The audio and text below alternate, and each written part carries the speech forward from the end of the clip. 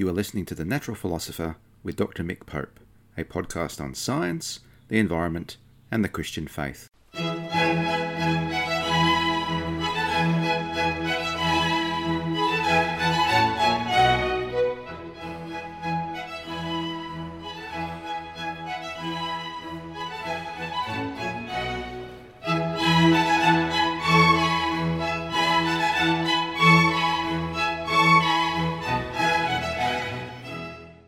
This podcast is written and produced on the lands of the Wurundjeri people of the Kulin Nation, and I pay my respects to elders past, present and emerging of all Aboriginal and Torres Strait Islander nations, acknowledging that sovereignty has never been ceded.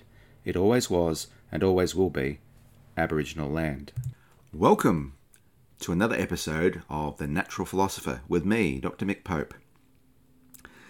This program is entitled Preaching to the Birds, and it's an introduction to the idea that the church has a mission to the creation, or in other words, an introduction to the whole concept of eco-theology.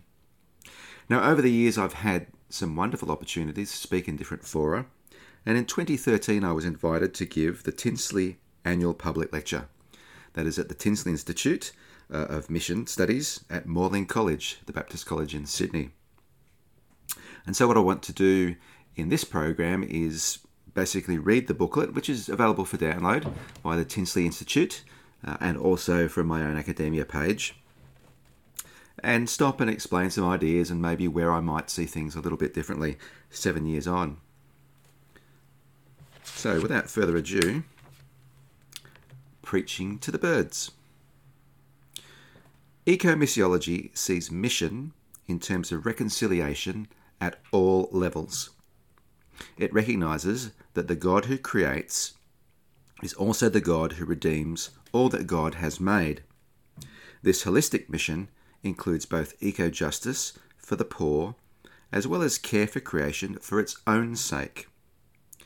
This talk will develop an eco-missiological framework based upon a narrative reading of the Bible, including reflections on eco-praxis such as holistic mission and dialogue with environmentalists. In plainer speak, what I do is I build a framework of mission that's particularly focused on the creation. It's based upon reading the Bible as an unfolding story from creation to new creation. And it reflects a little bit on praxis, or the stuff that we do. So it's not meant to be just theory. And I've been involved, or tried to be involved, in get going an organisation called Eco-missiology in Australia, and others have run with that ball. But I'm profoundly interested in how we actually get our hands dirty in the dirt, as it were. With apologies to the Blues Brothers, I'd like to introduce myself. I'm on a mission from God, and if you have never seen the movie Blues Brothers, well, you're missing out. But also with apologies to Amos. I am not a missiologist, nor am I the son of a missiologist, for I am a meteorologist and a teacher of students. That's a very bad paraphrase of Amos 7:14. You see, I never intended to study missiology as a theology undergraduate. Having spent many years pondering overseas mission and deciding I was neither suited nor called to it, I decided that I didn't need missiology, which is the study of missions. However, as Frost and Hirsch have stated, from memory the title of the book is The Shape of Things to Come, or something like that, the church is not truly the church unless it is missionally shaped. Like many others, I'd become comfortable with Christendom, comfortable with the attractional model of church, and kind of lazy.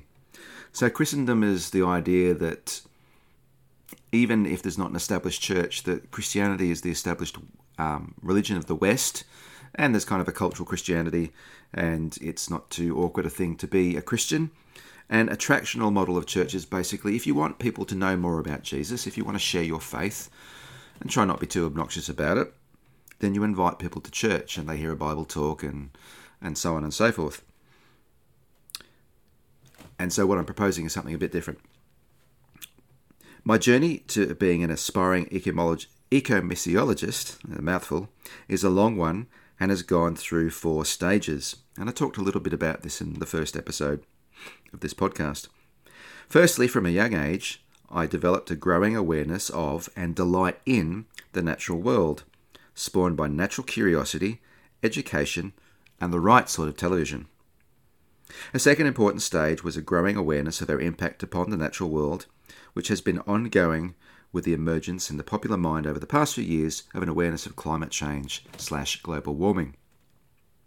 This represents the beginning of what Pope John Paul II called an ecological conversion. Yet because humans are meant to minister rather than exercise absolute lordship over creation, ecological conversion can only occur properly after conversion to faith in the Lord Jesus. That's in a Christian sense, of course, which is not to say that those outside the church don't engage in this kind of activity, but I'm specifically thinking Christianly. What seems to be missing in the experience of many Christians is the fourth stage, which is recognition of our connectedness to the rest of creation and our responsibility as God's image. This is the subject of eco-missiology and the theme of this podcast episode. Thus far, I have assumed eco-missiology that eco-missiology is a sensible theological concept without defining it. According to the late Ross Langmead, who was a missiologist at Whitley College, where I'm now doing my master's, eco-missiology sees mission in terms of reconciliation at all levels. The gospel, the good news, is broader than, quote, me and Jesus, because God is involved with the whole of creation, not just human beings. Eco-missiology is concerned for creation because God saves us with and not from creation. Eco-missiology is also a matter of eco-justice, since it is the global poor who face the worst effects of environmental degradation, and includes eco-spirituality, which represents a new way of seeing creation, because it views caring for creation in its own right as a form of mission. Traditional evangelical theology has had difficulty in accommodating an eco-missiology given its views of salvation.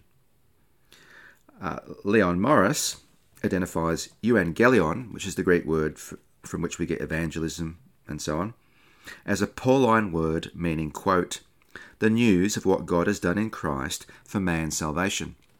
Now, it's an old quote, so when he says man's, he does mean humanity's.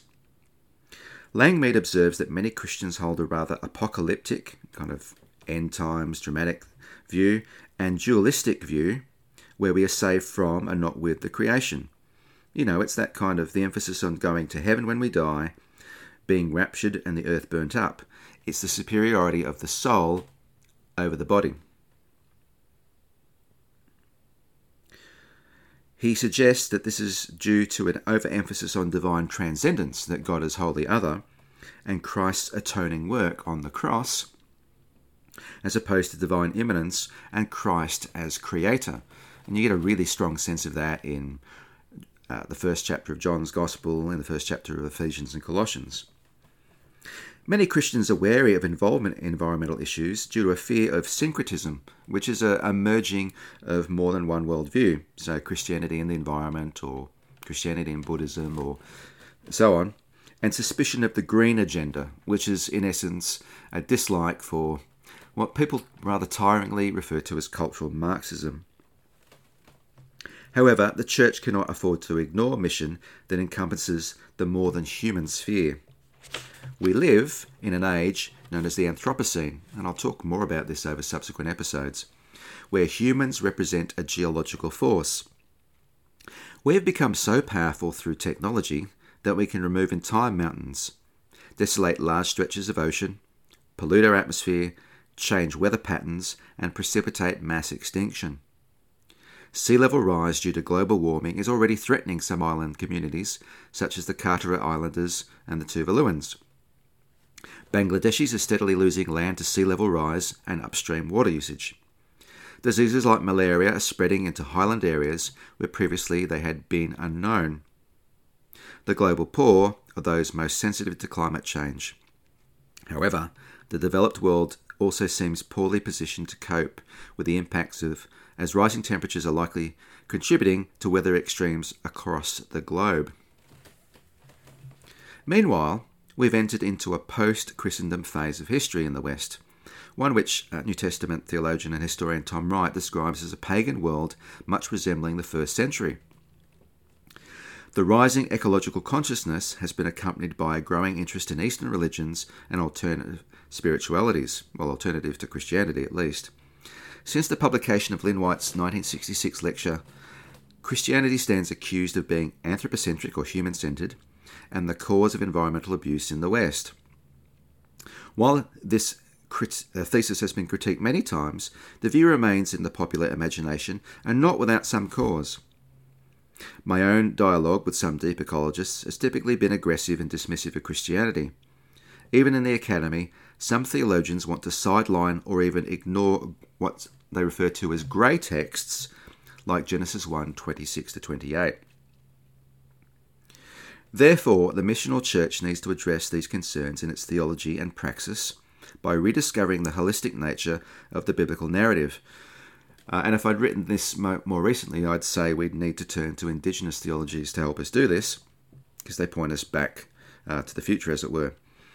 In this way, we avoid falling prey to what C.S. Lewis called Christianity and the wedding of our own pet causes to the faith. Likewise, in developing a thick biblical narrative, we seek to avoid tokenism or our eco-mission being viewed as absurd, as St. Francis's preaching to the birds, as if they needed to hear the sermon, when in fact it's us that the birds should be preaching to. So, mission and an eco-narrative.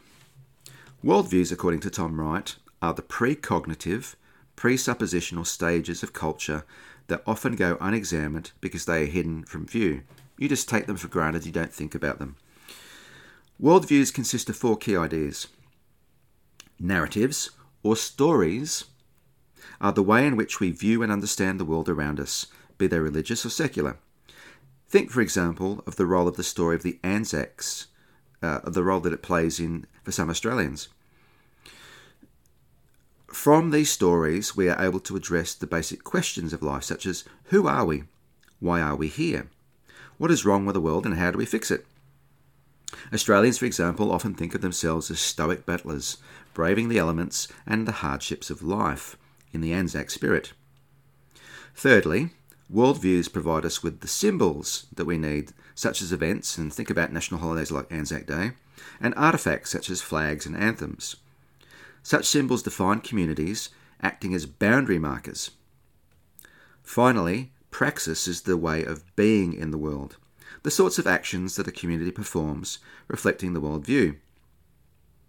Australian generosity is grounded in our belief of the stoic battler needing a hand from time to time to help them stand on their own 2 feet again. Each of these 4 elements interacts with and informs the other, and in the booklet I've got a little schematic ripped off from Tom Wright's The New Testament and the People of God. The way in which we as Christians understand issues such as the environment is critically dependent on the way in which we read Scripture. How do we read the Bible? A US statement published by Southern Baptists declares that they could take no position on global warming because they had no special revelation. Roger Olson, who's an American Baptist scholar, notes that many conservative evangelicals approach Scripture as a source of propositional statements, the statements of what is. Often they can equate their own tradition's formulation of those statements on a level close to Scripture and form their theology as a bounded set. If there are no appropriate propositional statements for an issue, thou shalt / shalt not, then an issue can be ignored. In contrast, Olson sees the Bible as narrative. A narrative theology of Scripture is post-foundational. What does that mean? It means it does not seek to abstract the propositions from the narrative of Scripture to construct an indubitable, timeless set of doctrines, but instead emphasizes the transformative nature of Scripture and recognizes that such transformation does not occur solely via the transfer of information. In other words, you tell the story. Tom Wright has developed a 5-act hermeneutic of Scripture as narrative, consisting of creation, fall, Israel, Jesus, and the church. He likens this model to a long-lost Shakespearean play, where the first 4 acts survive intact, but only the start and the end of the 5th act are extant. What is required, then, is an imaginative improvisation based on the available information. A careful reading of Scripture shows how each of the acts supports an eco-missiological reading. And what I'll do now, and after the break, is trace out such a reading with particular emphasis on the first and the fifth acts. So more shortly.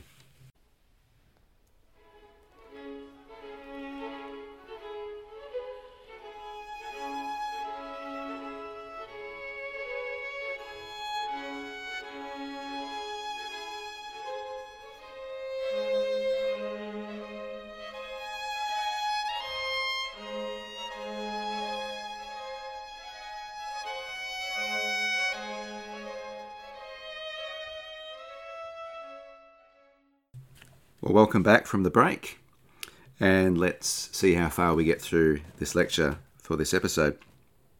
So the first element of the narrative model of Scripture that Tom Wright proposes is, of course, creation. In his book, The Lost World of Genesis 1, John Walton recognises that Genesis 1 is ancient cosmology, with a very different ontology, that is, view of what it is to be, to the one moderns use to understand the world. For example, consider the difference between the ontology of a chair and that of a business.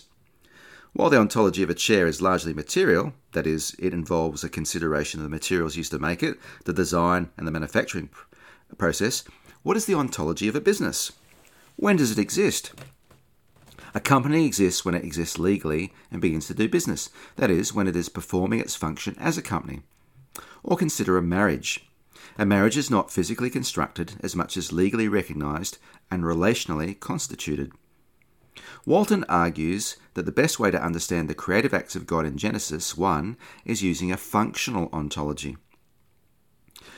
One of the things this functional or functionary model does is it ties human culture to our understanding of creation, as opposed to the reductionist perspective of science. Again, not to denigrate science, but to give it its rightful place. Theologian Michael Velker notes creation is not to be simply identified with nature, but includes it. This is evident, for example, in the role the lights in the sky play in marking out days, seasons and years, as we read about in Genesis 1:14, the so-called appointed times. And this refers ultimately to the events in the religious and agricultural calendar of the Israelites. The heavens are the place where natural forces determine life and culture. Human beings are central to the plot, not a distraction from it. This warns us against the extremes that say large sections of the world should be set aside as, quote, wilderness, where humans are not allowed, though the idea of reserves or World Heritage areas is a valuable one. And yet, as we shall see below, we need also to avoid ideas of unfettered usage. And I'll talk about wilderness and theology in subsequent episodes. The ordering of functions and functionaries in creation ends with God resting on the seventh day, Genesis 2:2 and Exodus 20:11. In the ancient Near East, temples were built so that deities could rest and exercise their divine rule. And this is the subject of Psalm 132, where God's resting place is identified with the Ark and Zion, where he sits enthroned. Likewise, in Isaiah 66:1-2, heaven is God's throne and the earth his footstool. Walton concludes that Genesis 1 recounts the establishing of the function of a cosmic temple from which God can rule. Now, this is something of a contentious point, and I'll return to it again, as I keep saying, in subsequent programs, but it certainly sets the foundation for thinking of creation as a temple and how temples function. Now, some reflection of this idea is found in the construction of the Jerusalem temple, with the water basin reflecting the sea, and the pillars, possibly pillars of the earth, and you can read about that in 1 Kings 7. The Hebrew word for light, used in connection with a tabernacle lamp, is the same word used for the celestial bodies on the fourth day of creation. So there's some strong connections there. So God rules from his cosmic temple, and it is here again that we see the important role given to humanity, not to serve Mother Earth, but God himself and his representatives. Rick Watts, Australian theologian, notes that there are close parallels with the account of the formation of human beings from the dust and the breathing in of divine breath in Genesis 2, and how ancient and modern idols are made. The key to eco-mission is to recognise that creation is the temple cosmos in which everything has a function. Our function as the Imago Dei, or the image of God, is to carry out the Eco-missio Dei, or the ecological mission of God. In the temple cosmos, the non-human creation has its role in praising God. Trees in particular are given a voice. You see that in Isaiah 14 and chapter 44. But God is glad in all his works. Psalm 104, verse 31.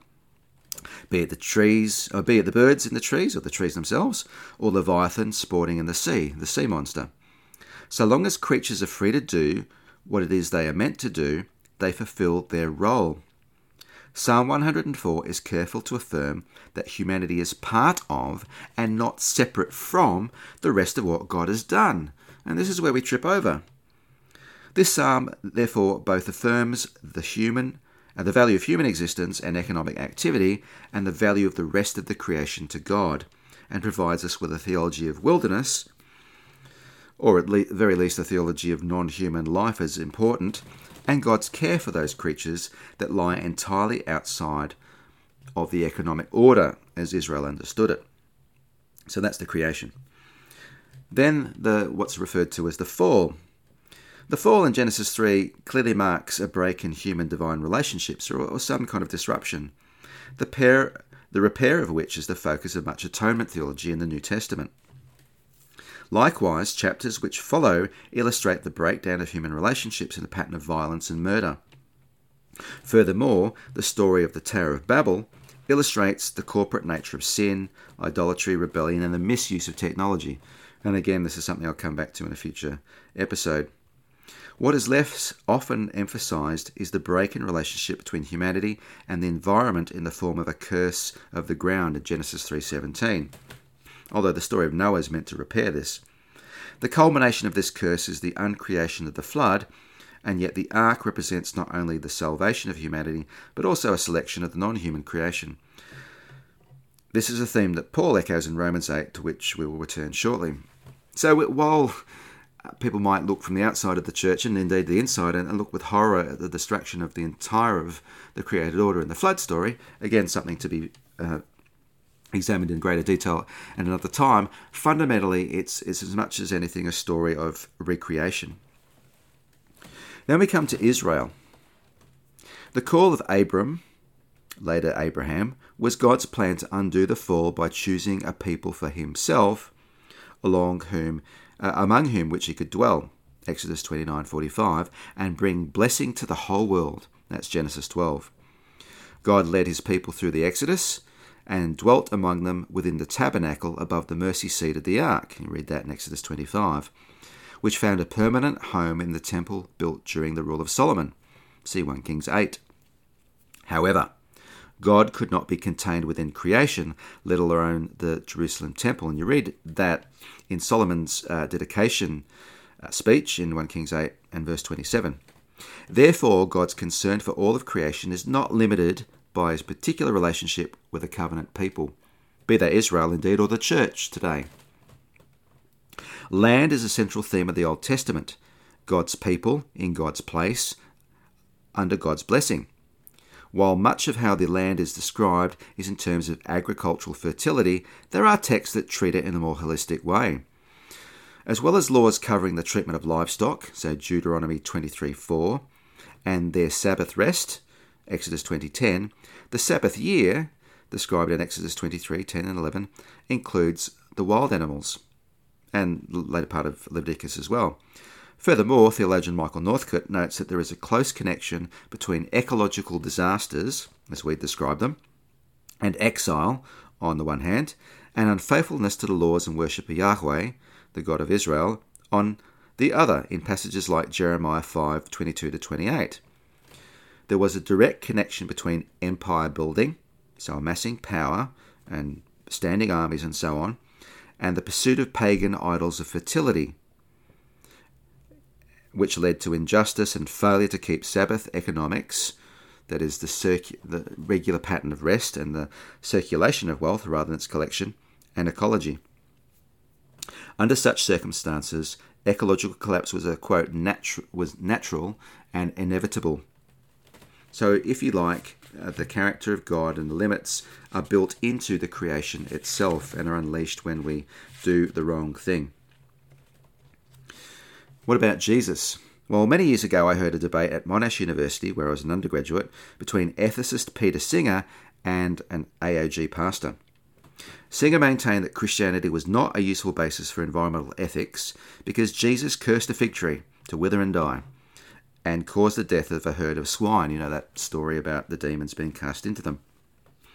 Now, if we go looking for the passage that says, "Thou shalt plant trees," from Jesus, we will be disappointed.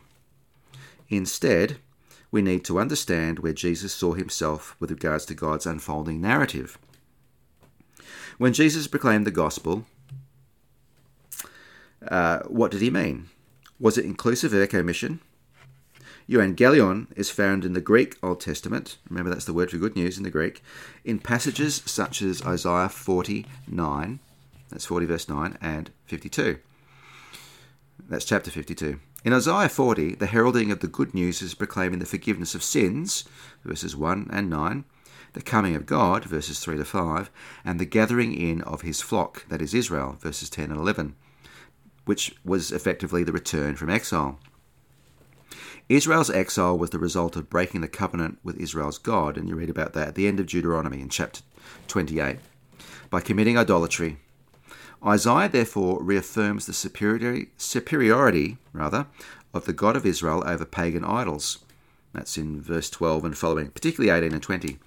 And Tom Wright suggests that many first century Jews thought of themselves as living in a continuing narrative stretching from earliest times through ancient prophecies and on towards a climactic moment of deliverance which might come at any moment. And that also this continuing narrative was currently seen on the basis of Daniel chapter 9 as a long passage through a state of continuing exile, be it Roman or Persian. If Gentiles were in charge, God was not truly king.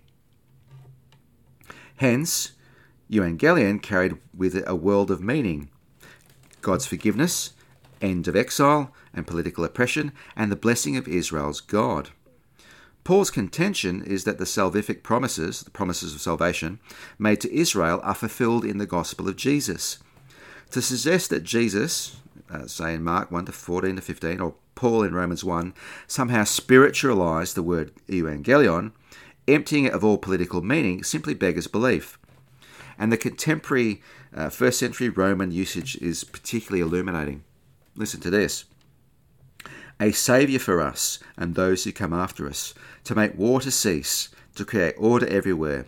The birthday of the god Augustus was the beginning for the world of the glad tidings that have come to men through him. And the word translated glad tidings is good news, or euangelion. The value of this broader view of the gospel for Eco-mission is first that people are not saved from the earth, but expect to be renewed with the earth. God's people in God's place. Any well thought out resurrection theology should also make this clear. And that's the central thrust of Romans 8. Secondly, the gospel challenges all empires, and empires tend to be inherently destructive of the environment, be they Rome or profit-driven multinational petroleum companies, to name just a couple. Related to this understanding of the gospel and the kingdom of God is the model of the atonement known as Christus Victor. As Tom Wright notes in his book Evil and the Justice of God, this is the view that on the cross, Jesus has won a victory over the powers of evil. The view of evil presented is non-dualistic in that it recognizes with Alexander Solzhenitsyn, as he talks about in the Gulag Archipelago, if only there were evil people somewhere insidiously committing evil deeds, and it were necessary only to separate them from the rest of us and destroy them. But the line dividing good and evil cuts through the heart of every human being. Further, evil is not simply individual, but can be corporate and systemic. The path that led to the cross was a downward spiral of evil, from the ever-present Roman Empire, as discussed above, to the corruption of Israel and her temple, and the shadowy, superpersonal powers of darkness lurking in the background. These powers of darkness could enter into Judas, or be personified in attitudes like Peter's to Jesus' vocation. In dealing with evil, Jesus identified with Israel, warned her of the consequences of her actions, and stood in her place and in the place of all humanity on the cross. Right, is worth quoting at length here. Jesus suffers the full consequences of evil from the political, social, cultural, personal, moral, religious, and spiritual angles all rolled into one. Evil in the downward spiral hurtling towards the pit of destruction and despair. And he does so precisely as the act of redemption, of taking that downward fall and exhausting it, so that there may be new creation, new covenant, forgiveness, freedom, and hope. The call of the gospel is for the church to implement the victory of God in the world through suffering love. In this view of the cross, that it is this view of the cross that makes it easier to affirm with Paul that Christ reconciles all things to himself. That's Colossians 1:20 and Ephesians 1:10, through that suffering love. And we shall see in the next episode for us to suffer with creation for its redemption. So wait till next episode, where we'll finish off this lecture and think about the church's role both theologically and in praxis. So thank you for listening, and God bless. You have been listening to The Natural Philosopher. This podcast was written and produced by Mick Pope. The theme music is from Antonio Vivaldi's Four Seasons, conducted by John Harrison with the Wichita State University Chamber Players, and downloaded from the Free Music Archive. You can subscribe to this podcast on Podbean, Apple and Google Podcasts, and Spotify. You can also like and comment on my Facebook page, Mick Pope, Natural Philosopher.